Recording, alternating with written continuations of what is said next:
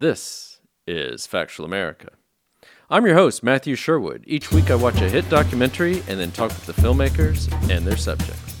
Carlos reveals the man behind the rock legend, Carlos Santana. Beyond all the Grammys and other accolades is a seeker who is rooted to his music and family. Or to paraphrase Carlos's own words, the documentary is a story of triumph, confidence, and vitality, and represents a collective consciousness that there are no borders or flags that can contain one's passion, a story of heart. Emmy-winning producer and director Rudy Valdez joins us to talk about creating a film that feels just like hanging out with Carlos Santana, as one of Carlos's friends put it.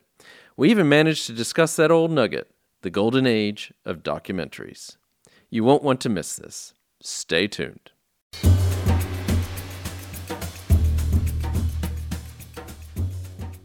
Rudy Valdez, welcome to Factual America. How are things with you? Things are well. Thank you so much for having me. Yeah, it's great to have you on. To remind our listeners and viewers, we will be talking to you about Carlos, a documentary feature that's premiered at Tribeca earlier this year. It's had a theatrical release, and I gather it's not streaming yet. Is that correct? It is not yet. But soon, I imagine. I hope. I hope so. Exactly. Well, welcome again, and congratulations on getting this great doc done. And you must be quite happy with the reception it's had so far. Yeah, I'm very proud of the film. I think that we set out to do something, and I think we accomplished it. Which, to me, at the end of the film, when you sort of are able to start from nothing and then have this vision for something and hope that it works, and then you sort of watch it for that final time without being able to take notes or change anything and be like, okay, this is what we wanted to do. Yeah.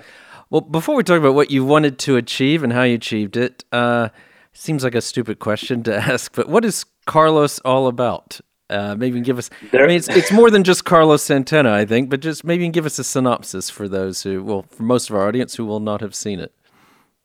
Well, first I'll say, as a former elementary school teacher, there are no stupid questions. No, it's the film was about Carlos Santana, and it sets out to try and tell you sort of a well-rounded version of who he is. We call it Carlos because I didn't want to just do this recap of the band Santana. I sort of wanted you to see the life and times of Carlos, the young man from Outland who moved to Tijuana and eventually to San Francisco, and then became this global icon in a way. And I wanted you to be very grounded in who he is as a human being as well as a musician. Yeah, and I guess Carlos leaves a little bit of a doubt. If you'd called it Santana, I think everyone immediately knows what it's. But it feels odd for me to ask this as well because I'm of a certain age. But there will be people in the audience who may not be absolutely or not fans who don't know that much about Carlos. He's had and still has this absolutely incredible, amazing career, hasn't he? Yeah, it's fascinating, and I think as you're saying, there are people of a certain age who know him from Woodstock, but then there's this whole other group of people who know him from Supernatural, right? And then there's there are people who can dive into his career at any time over the past 50 years and be like, oh, who is this? And maybe not even always realize that he's behind a lot of songs that you may not even know that he was a part of, and soundtracks and things like that. And so it's fascinating because, one of the questions, and you'll probably ask this as well, like, why now? Like, why tell this story now? And I think, that's a great question because I feel like at any time, post 1970, you could have been like, okay, let's tell the story of this guy, Carlos Santana, because what a remarkable journey he's had. And you could have stopped in the 80s and told that story. You could have stopped in the 90s and told that story. You could have stopped, in 2010 and told that story. And as wonderful as that sounds, like that was also a very daunting thing. As the years go on, there's more to tell. Yeah. Well, I'm going to ask that follow-up question actually in a few minutes, but he is this incredible. It's overused, but he's a visionary. He's a pioneer. We even had the filmmaker behind the Wayne Shorter doc that actually dropped Mm-hmm. almost the exact same time, and he collaborated with one of the greatest jazz musicians of all time. It's Yeah. this incredible career, and as you say, how do you put all 50 years of that into 90 minutes? Must be daunting. But your film basically, he's much more than a rock musician, isn't he? Yeah. Yeah. Yeah. I think, that was one of the things that early on when we had a first cut and we were able to show it to, I kind of like to hold cuts very close and let my internal team really work on it because, I feel like there are different stages where even at the beginning of this, we're like, is what we're trying to do going to work and blah, blah, blah. And the first time we showed it to a couple of people that knew Carlos, one of my favorite responses and the thing that made me feel like we're doing the right thing is, obviously they had a bunch of really wonderful things to say, which are always great. But I think the best compliment was, you know what it felt like, Rudy?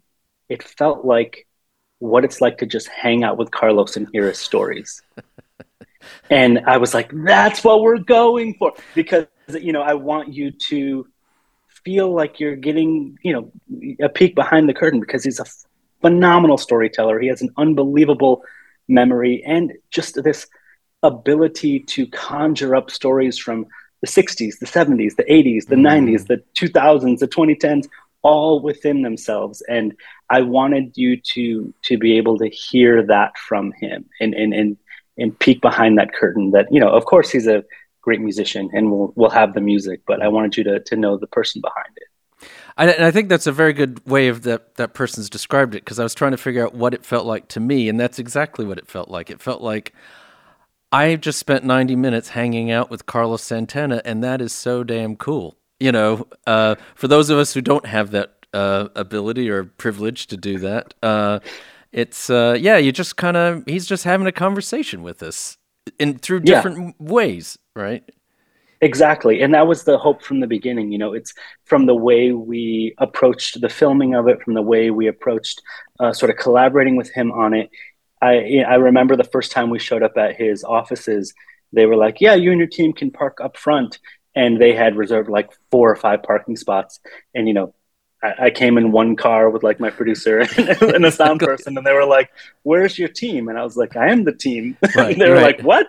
But I wanted it to feel and I think Carlos may have at the beginning been like, is this a real, is this a real thing? Exactly. But I wanted it to be intimate. I wanted him to, forget at times that I'm holding a camera and just talk. Yeah. And what did you discover about him in making this film? And what surprised you most? What's interesting is when we started this project, it was just before the pandemic. He was getting ready to go on tour with Earth, Wind, and Fire. And the original intro to it was going to be, I was going to meet him on a couple dates on the tour, and we were going to talk, and I was going to film a little bit, and we'd get to know each other that way. And then the pandemic hits, and the lockdown happens, and obviously the tour is canceled.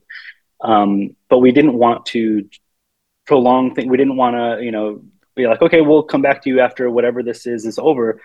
We decided to start having phone conversations and Zooms. And initially those were going to be things that we were like, we'll record these and we'll maybe use them in the film because it's going to be a lot of archive and all that. But very quickly they turned from, I think I even stopped recording them. They turned from, trying to do these interviews to he and I just chatting and getting to know each other. And, he asked a lot about my life. I asked a lot about his life, and we just sort of got to know each other. And I think for us, for this project, that was really, really special because by the time we were able to really start production and sit down with each other, and I was able to walk into the camera, a lot of barriers had been crossed at that point, and we had a trust within each other. So, but one of the things, and the other thing I think that happened from those initial conversations, I realized immediately that he has such a grasp of his story, and he's so entertaining in telling it that immediately I thought, I don't want to interview other people about what they thought Carlos was or is. I didn't want people trying to recollect. And in the back of my mind, I thought, if people were truly on his trajectory, a part of his life, a part of his journey, we're going to find that in the archive. We're going to see Mm, those people like Bill Graham, like right. Clive Davis. We're going to see all of those people. And so I wanted you to be in Carlos's voice throughout this. Mm. And And that's what I learned. Yeah. and yes, I mean, I think a joy in life would be to hang out with Carlos Santana. I mean, he is such an Yeah. entertaining. I mean, that must have been so much fun to do. But at the same time, I think what comes out as well. I mean, he's not just this, you know, just this happy-go-lucky rock musician. I mean, he's a perfectionist, isn't he? He's very disciplined. He's focused like a laser beam, which seems to come from his mother. I think comes out in the film. Yeah, he's this wonderful mix of, the things that you hear about him, the sort of they say cosmic Carlos, but this, Right. Right. very again, they call him far out, he calls himself far in, but his way of Mm, thinking, his almost jazz way of thinking, mixed with, as you're saying, this laser focused discipline to the music. And when those two things really collide for him, you know, that's where this music and this sound and mm, this amazing career comes from, because he is able to think outside of the box as much as he wants to, while still maintaining this forward motion of continuing to create. And it's fascinating every single day. I mean, one of the things that you see in the doc, that in the documentary, is there are times when he's playing the guitar and it's just like me and him in the room and I'm filming that. right. But that wasn't ever me saying, okay, you come into this room and play the guitar and I'm going to film you. He's just, when he's just picking up a guitar and Right. he's doing it because that's what he loves to do. And a couple of those times I wasn't even in the room. He was just in the other room playing, and I sort of slowly walk in with the Right. camera, Right. but Right. it wasn't a like, okay, now you rock out and I'm going to get this footage. It's just, he's always playing. He's always thinking of music. He's always listening to music. It's such a part of him all the time. So I learned a lot about Carlos throughout this process, and that discipline and that constant love of music was one of those things. And does that make it challenging to make this doc? Because he must be, because he is because of who he is, he's going to be all over you if you're not doing, if you're not living up to a certain standard, aren't you? Isn't it? Right. Yes. Yeah. Yeah, Yeah. I think that he certainly had a lot of expectations about what this could and should be. Mm, Um, and I think that one of the things that I always tried to have a conversation with him about from the beginning all the way till the end, all the way until we were premiering at Tribeca, is, that we're making this film and we're making it for the right reasons in the right way. I think very early on he saw where my heart was in how I wanted to approach this film and how I wanted to tell his story. And I think as he continued to see not only the progression of this film and how I'm filming and the questions that I'm asking, I think he also saw some of my other films and saw the process of which I make them, and what I want to do with them. And I think that was always this other balancing thing of, he had a certain amount of trust in me as we continue to go, which I am forever grateful for, because I don't know that I could trust somebody to tell my story. yeah. That's a big Yeah. ask. Yeah. That's a big thing, especially for somebody like him who hasn't had a documentary made about him. Which is And remarkable. yeah, yeah, I'm, I mean, how did you become involved with this project? Was it your idea? I wish. Yeah. No, the funny thing is, I was doing a project with Imagine Documentaries. I was doing a Mm, series for Netflix, and that series was going pretty well. We were in production on it. It was going pretty well, and Justin Wilkes and Sarah Bernstein came to me and said, what are you thinking about next? We're really loving what you're doing here. Do you have any um, thoughts? And a couple weeks earlier, I had seen in Variety or Deadline or one of those two that Imagine had struck a deal with Carlos to do a documentary, and I remember thinking, oh, like who gets to make that? I was like, right. that's Right. Right. amazing. Yeah. And I was just like, I'd love to just be a part of that, but I didn't say anything. And it's not like I thought I deserved to do it, but I really just Mm, wanted to be on the team, yeah. doing that. And so when they asked me what I wanted to do next, I actually pitched them a different music documentary, and they were like, a music documentary? And I was like, yeah. And they were like, okay, we'll get back to you. And then a couple weeks later, I get a call and they're like, can you go to Vegas? I was like, sure. And next thing I know, we're on a plane to Vegas to go and meet Carlos. And that's sort of how it happened. I met him and his team, and we all seemed to be on the same page, and we're like, okay, let's move forward. And I don't know, luck.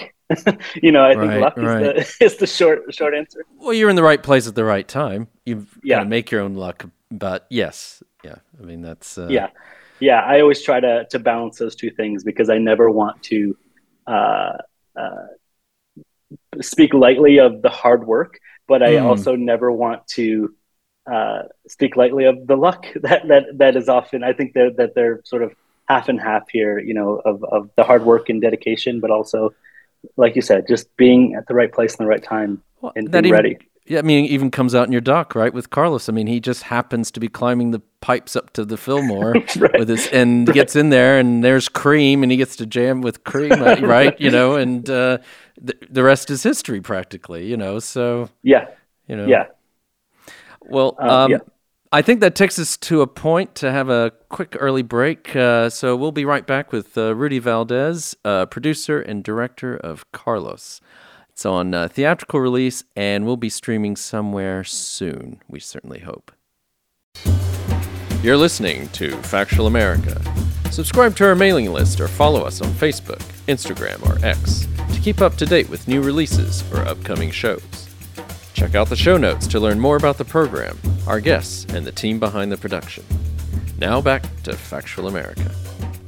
Welcome back to Factual America. I'm here with Rudy Valdez, the Emmy Award-winning producer and director of Carlos, premiered at Tribeca. It's on theatrical release, certainly in the U.S. Is it on theatrical release anywhere else? Do you It was know? so they did a special global event with it, Okay, so it was all over. I think now it's just in the U.S. okay. But I it think. will be. Yeah, don't hold us to that. But but we know this definitely will be streaming somewhere soon, so be on the lookout for it. So we were talking about making a documentary about and with Carlos Santana. I mean, you've kind of already talked about it, but how do you structure a film about someone who doesn't believe in limits and is always pushing boundaries and you want to tell that story in the same spirit? I mean, you already said you wanted to be this conversation so people get to know got to know Carlos, but that's it is quite daunting, isn't it, to try to live up to his artistic vision? Yeah, I mean, to be honest, I was obviously unbelievably thrilled to be able to do this film, to be asked to do this film, and to come on. But I remember shortly after everything was like, okay, we're a go. I was like, oh crap! Like the only thing that I can do here is mess this up. Because he's got such a wonderful career and story. It's like all I can do is not do it justice. So I really, I worked very hard on figuring out how we were going to approach this in a way that did justice to his story and his journey. And I I approach it the way I approach every other film, and I try not to come on and be an expert, especially at the beginning. I Mm, don't come on and try to say, this is how I'm going to tell your story. This is what it is. And this is the only way that it works. I really try to, cover my bases at the beginning and understand that we're gathering footage and figuring out what this is. But I kind of, as, you know, I don't know, artsy fartsy as it sounds like, I try right. to listen. I try to figure Mm, out what the story wants to be. And I think at the beginning, hearing Carlos tell his stories was that first little signal to me that I want this to be in his voice. And mm, then, after a while, I was able to go and look through his archive. And, yeah, he has tons of archive. yeah. And we were looking through, and it was like, that documentary gold moment where you're looking through boxes. And I picked up this box, and I remember thinking, it's a little heavier than, because there was nothing really in it. I was like, a little heavier than it feels. And I noticed that it was actually a box inside of a box. Right. And I pulled out the sort of inner box and looked underneath, and there were like 8 unmarked tapes. And it was like that scene in Pulp Fiction, they open up and it's like Right. gold, coming. Right. Right. I was like, okay, there are tapes here. They're not marked. They like one of them said like family, and I was like, all right, I have to, and I picked them up, very gently, and we had a little deck that was there that we could look at different sorts of tapes, and I put one in, and I started watching, and it was just this wall And I was like, oh, great. Like, I'm going to watch 55 minutes of somebody, literally paint dry, like literally. And I was like, but I'm going to see this through. I'm going to see what this is. Right, right. And then all of a sudden, Carlos walks in front of the camera and he straps on a guitar and he starts playing. And there's nobody in the room. There's nobody doing like around. He's just playing for himself. And I start hearing the music that he's playing. And I said, okay, this is going to be in Carlos's voice. It's going to be in Carlos's hands. These tapes, if this is what I think they are, these are going to be the score. These are going to be the bed that we're living in throughout this. So those things, just as you progress throughout the process of searching and investigating, to me become the little bedrocks that we start to lay the foundation with. And it luckily worked out. I think early on when I said I didn't want to interview other people, producers were like, well, let's put a pin in that. Right. Right. So I wanted to go as far as I could and see if I could make that happen. I mean, what was he? Because there's that shows up throughout the doc where he's just kind of randomly walks into a room, straps a guitar, and starts playing. Was he just always had cameras running, and he would just, when he happened to pick up the guitar, so he'd capture it? Is that? Yeah, it was all him. Like, it'd be in hotel rooms, at his homes, like all over the place. He would just, and I think it was him practicing, and he was probably looking at you could see sometimes he's looking at the probably the flipped over monitor and like watching his form and watching those things. Right. But I think sometimes he's just jamming and he's just talking and he's singing and he's doing all these things. And to me, it was amazing because he wasn't doing it in front of 70,000 people. He wasn't doing it in front of, executives. He was doing it for himself. He was learning and playing and loving. And that's what I learned of him early on, is that he's just always playing. Mm. Yeah, no, it's remarkable. It's literally, he's just hanging out in his house in various states of undress and just kind of, just puts it on. You can tell it's at different ages. It's not all in one time period or whatever, it's, that's amazing. I mean, you were, as you said, you said you came and it was just you, a sound guy and producer rocked up. So you're self-shooting, is that right? Yeah. And so you cinematographer as well. So if you don't pull it off, you only have yourself to blame. Is that exactly?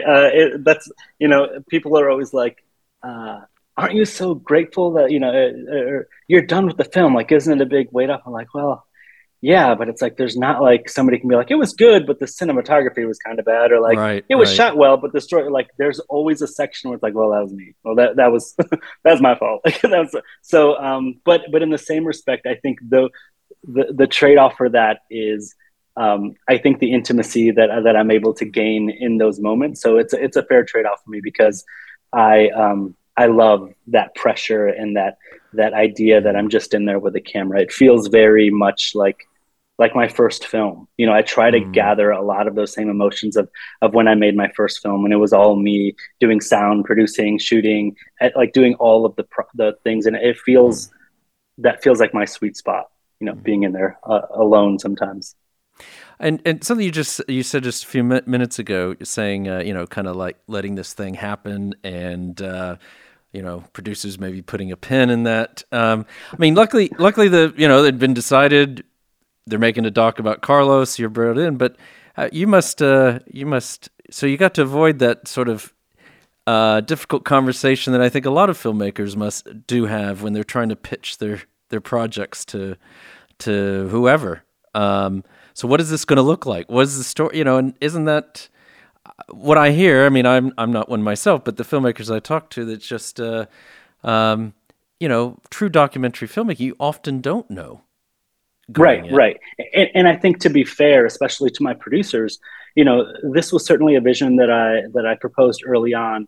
And I think the reason why I'm able to propose those visions is because ultimately they understand that above anything, as a filmmaker, as a director, I'm a collaborator. And I realize that there are a lot of people who are a part of this and who are championing this film and all the other films. And so they know that if we were to get a little ways in and it wasn't working, I would say, okay, let's Right. figure out what Right. can make it work. I'm not gonna go to the end, fighting, kicking, and screaming, being like, no, Right. this is my vision and the only way that it happens. But Right. but I think that affords me a certain freedom, especially at the beginning, where they're like, okay, try it out, because they know that I I will work with them if they're like, this isn't working, and I'll Mm. say, okay, well, let's figure out what can work and how we can do this. But I always appreciate the beginning, especially working with really wonderful producers and creatives who are like, okay, go out and Mm. see if that works, as opposed to being like,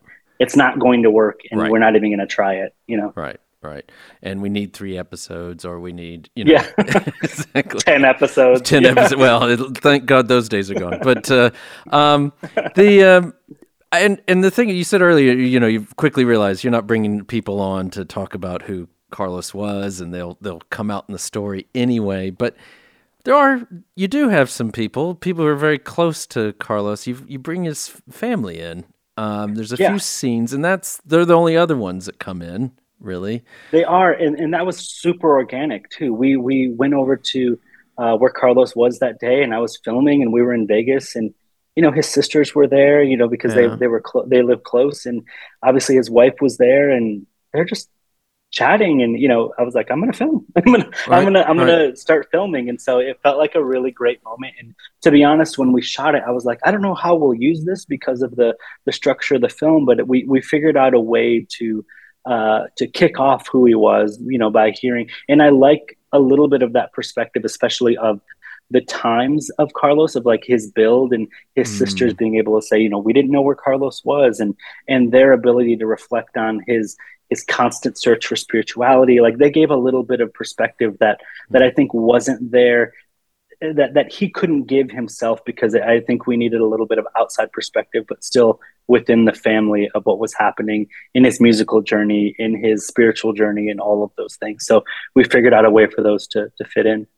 And ultimately, it does get back to mom and dad, it seems, which is, I mean, I don't know if this is, I came across something of, I guess it's like something that Sony Pictures put out, but basically, supposedly it's a quote from Carlos, but basically saying he wanted to share his mother's and father's frequencies, as he put it, and principles of how they raised and influenced my professional and personal life. Um, represents to me a collective consciousness that there are no borders or flags that can contain one's passion. And that's Yeah, maybe that's back to cosmic Carlos a bit, but yeah, no, it he's is. very well grounded in family, which is what also comes across. Yeah, and I think that that was one of the things that I really wanted to, in the cut and in the making of the film. One of the things that I think is both beautiful but also very difficult to do throughout the film is, there's this sort of three things that are constant in his life. Mm. Obviously, music. Right. Music plays such a big part of his life, and if you research him, that's what comes up. And then if you continue to research him, the next thing that comes up is spirituality. Right. So you have Right. music and you have spirituality, and those are the big things. But I think just as important to Carlos, and just as big an influence and big a part of his journey as music and spirituality, is family. Mm. And his relationship with his mother and his father, and then eventually his children. And Right. what we always tried to do throughout this process is show the music, show it in relation to spirituality, show Mm. spirituality in the relation to family. And before we got too far down the rabbit hole, come back to music, come back to Right. spirituality, come back to family, and then eventually realize that all of those things were part of this collective consciousness for Carlos. And they were always equally driving his journey in his life, even if he felt like it was just spirituality, or even if he felt like it was just music. Right. They were all equally a part of driving who he is. Yeah. No, it's a great story, and I think you've captured it extremely well and have told it very well. And I do highly recommend it, when people do get a chance to see it, that they do, because I thoroughly enjoyed it. I thought it was just it's it felt.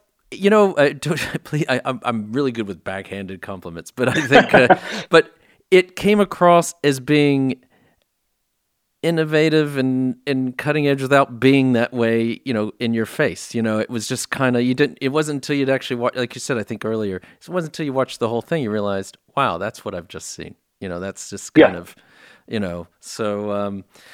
And I like to say, like, I'd like to be like, oh, that's exactly what I was going for. Like, Right. it's not, Yeah. but Yeah. I think that the end result of something, if you stay close to the reason why you're making it throughout, Hmm. you're surprised sometimes at the end result. But I think if I were going in and saying, I'm going to be so innovative that people are going to be Right. innovated the crap out of when they watch. Right. But Right. no, it was just like listening to what it was and what it needed to be. And I think sometimes that is innovative, Yeah. just listening and letting a story tell you, what it needs to be. And even if you're not into any of those things, you get 90 minutes of some amazing music. So, at the Yes. very least. So you're not gonna, you at least get that out of it. Yeah. I think we're coming to the end of our time together, but what's next for you? So I'm doing before the writer strike and before the Right. SAG strike and everything. I had a couple of scripted projects that Hmm. I'd written that I'm working on. So that's been a little bit on pause. I have a new music documentary that I'm Okay. diving into right now that I can't say Of course. what it is yet, but I'm very excited about it. And I think for me, my career, I've tried very hard to be um, very diverse in the types of stories and Hmm. and the reason why I tell stories. And so just continuing to do that. I've about two or three other projects that couldn't be farther from Wow. uh, from the origins and the reasoning and the themes and all Mm. those things, and that's on purpose. That's because I've feared so much, especially early in my career, of being pigeonholed, and so Right. I want to be able to tell all these vastly different stories. So I have a few different things coming out in the next couple of years. Well, we look forward to seeing them, and if we haven't scared you off, we'd love to have you on again. So, I really appreciate you having me on. I love your podcast. I think it's real. When I got the first email about being on it, I was like, me? I was like, what do they want to talk to me about? But have you been uh, have you come across this before? oh yeah, I've listened to a few episodes. I actually just recently listened to the Brett Morgan one, the Moonage Daydream Oh my, episode very yeah, recently. yeah. So I was hoping you'd talk to me about um, the golden almost. age of documentary Oh, right. because I have my own very different opinions about it than he does. But Do you? yeah, oh yeah. What are Um, your different opinions? well, I think the way I look at the golden age of documentary is it isn't this period where all of a sudden a bunch of stuff was happening and people were. I think that the start of the golden age of documentary is equity. Is Mm, it was that moment. I was very fortunate to just be starting when this golden age started, and that golden age to me right. is the reason why I could make my first film. Right. I was able to afford and have a camera in my hand that could Exactly. deliver something, and that changed everything. All of a sudden, everyone I knew who were PAs and editors and interns and things, we all of a sudden had something in our hands with Mm, this little 5D with a 51. Most of my first film was shot on a 5D 1.2 lens because that's all I had. right. But it allowed me to create images that people could look at and not immediately go, "What did you shoot that on?" They're engaged in it. So then I could say I have this ability. Now I can tell great stories because people aren't immediately turned off by the fact that I'm shooting on this 3-chip camera or that Right. I simply Right. can't shoot because I don't have anything in my hands. And I think that what that did was that changed the entire paradigm of all of the people who had access to things in the past realized here are new filmmakers with innovative ideas and new approaches to story. We need to up our game as well, which caused everyone to say, let's all figure out how Mm, to diversify, change, and make documentary elevated even more, which is where it all came from. And then all of a sudden, I think we're out of the age of the golden age of documentary because then all of a sudden you started to see things like, well, is that a Netflix approved camera or is that a this camera right. or is that a Right. camera? And then all of a sudden it's like the thing you're holding in your hand that you were telling stories of for 3 years is not acceptable anymore. You have to have this other thing. You have to have this other thing. And so we're going back into a haves and have nots in documentary now, Mm, where, if you were lucky enough to create a name for yourself during that process, you've upped your ante a little bit. And I have cameras now that I can shoot anything with. But now kids who are coming on are like, well, I have to have this 4K camera with this thing and this thing, right. and I have to Right. do this. they can no longer just shoot it on their iPhone. They can no longer just do these things because that has now gone away, because now streamers and networks are like, well, it needs to be this, or it has to have this, and it has to have this. And so immediately that cuts the legs. But I think that there are other versions, even TikTok and even like there are other ways that people are getting stories out that are still controlled in their hands, but they're not the way it was like in 2009 and 10 and 11, where we were out shooting feature films with a elitist adapter on the front and creating this shallow depth of field and all this stuff. And it was becoming an acceptable format for people to make films with. And amazing, I mean, what I've picked up on is that just this incredible, all these stories that perspectives that we had never heard of from before. Yeah. Because obviously there'd been people of color and women directors, everything before. So that was, it wasn't, but it was just this breadth of voices that were, coming to the fore.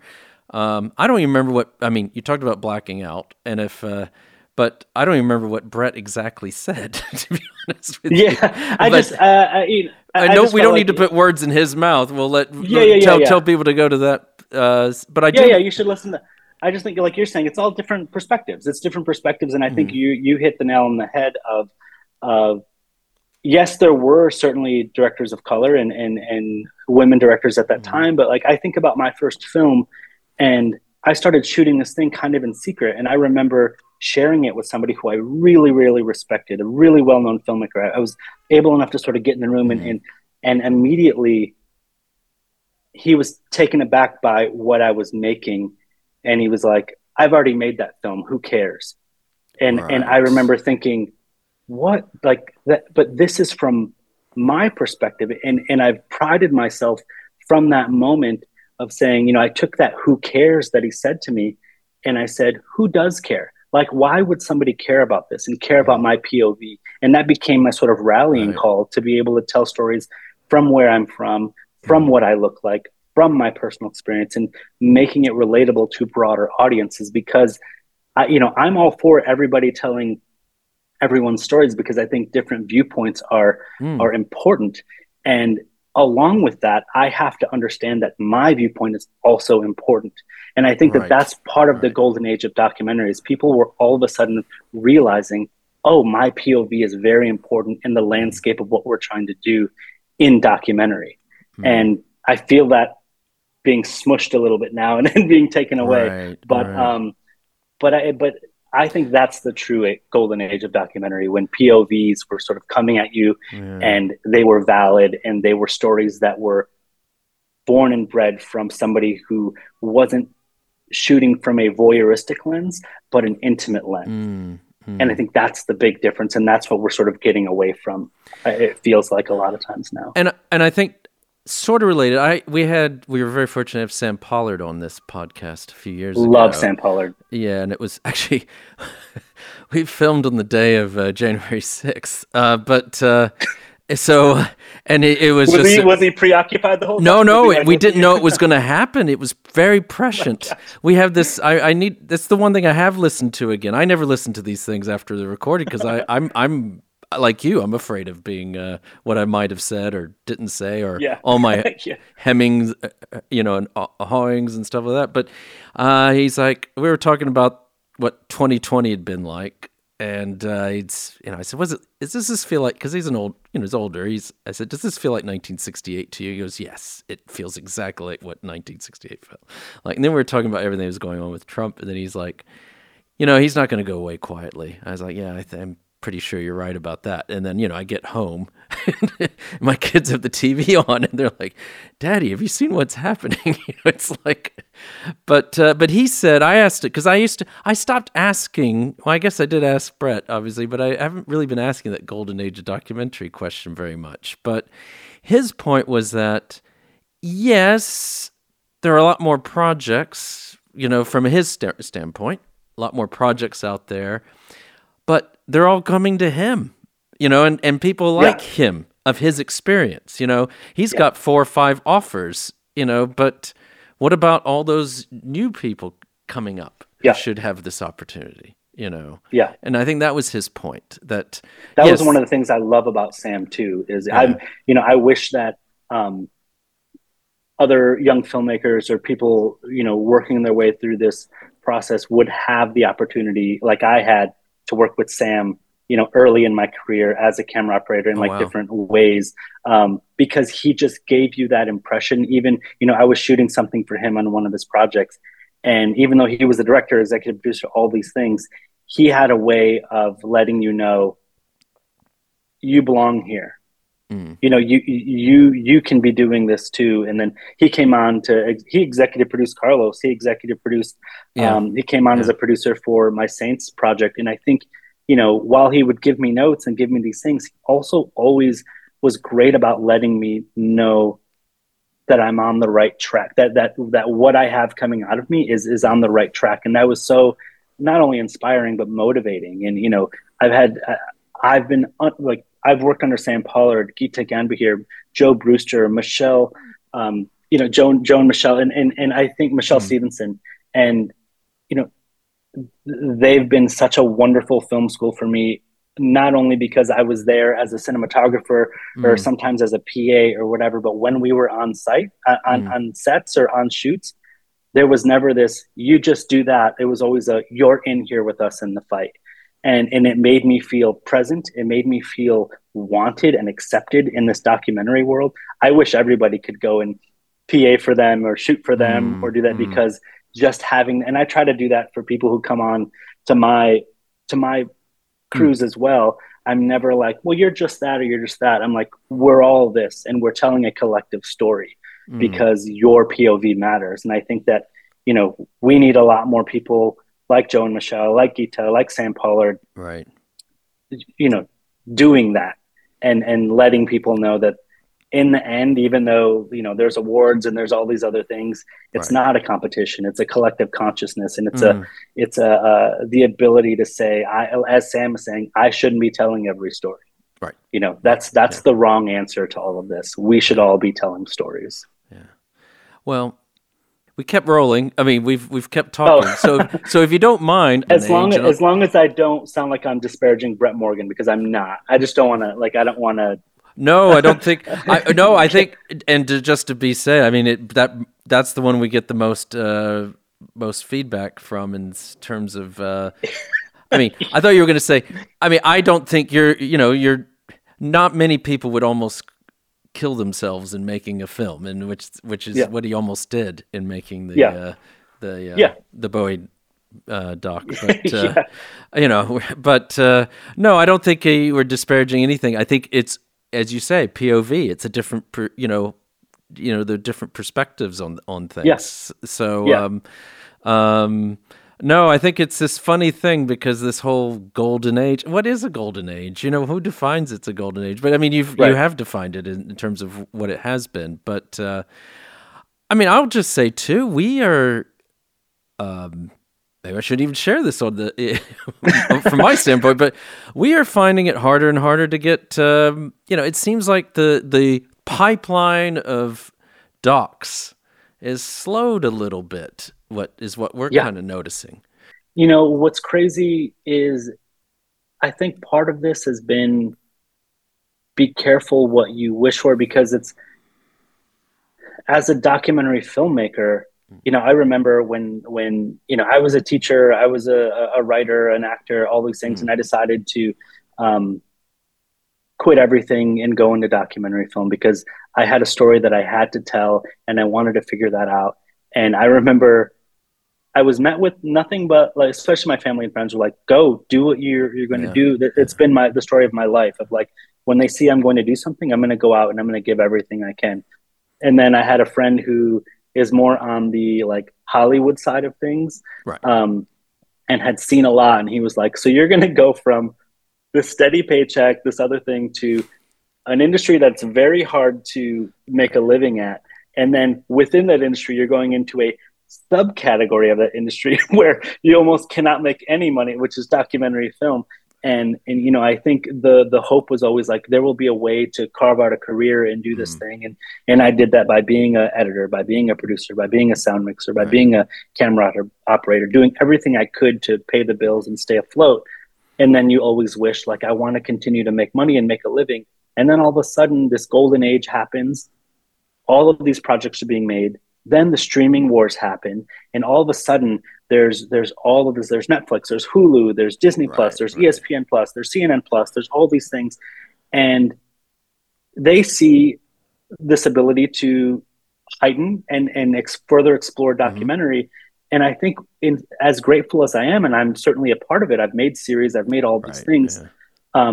It changes the way we make things at times. You know, as we were saying earlier, there's the 10-part series, there's the 6-part series, there's the, you know, and oftentimes those things are discussed before you even know what the story is. You know, and it's like, you know, and it's like, you know, I've been asked to do, was asked to do a project one time, and they were like, we think it's an 8-part series. And I go, oh, okay. Well, okay. And they're like, what did you see it as? And I was like, I don't know, a short?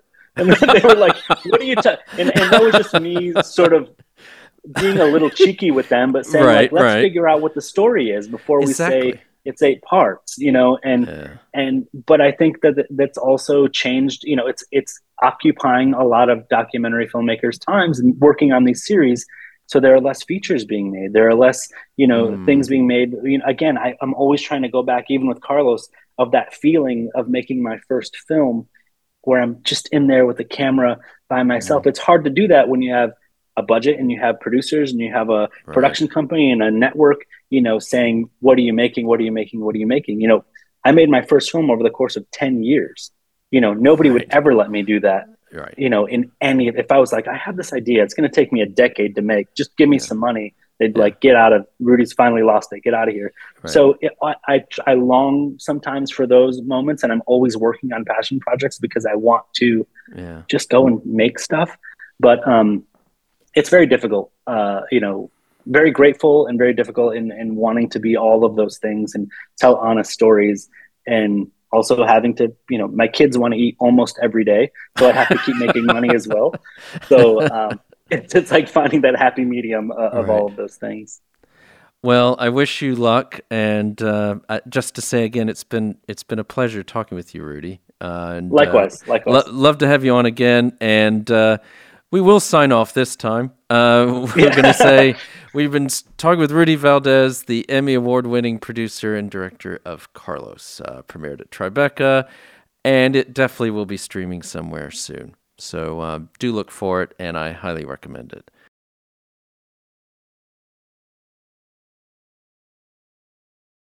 Thanks again for joining us on Factual America. A big shout out to everyone at Intersound Audio in York, England for their great studio and fine editing and production skills. A big thanks to Amy Ord, our podcast manager, who ensures we continue getting great guests onto the show and that everything otherwise runs smoothly. Finally, a big thanks to you, our listeners. Please keep sending us feedback and episode ideas, whether it is on YouTube, social media, or directly by email. And please also remember to like us and share us with your friends and family, wherever you happen to listen or watch podcasts.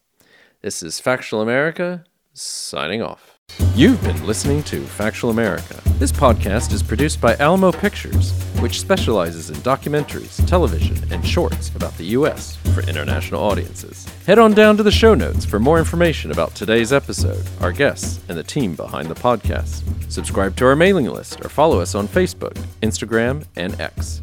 Be the first to hear about new productions, festivals showing our films, and to connect with our team. Our homepage is factualamerica.com.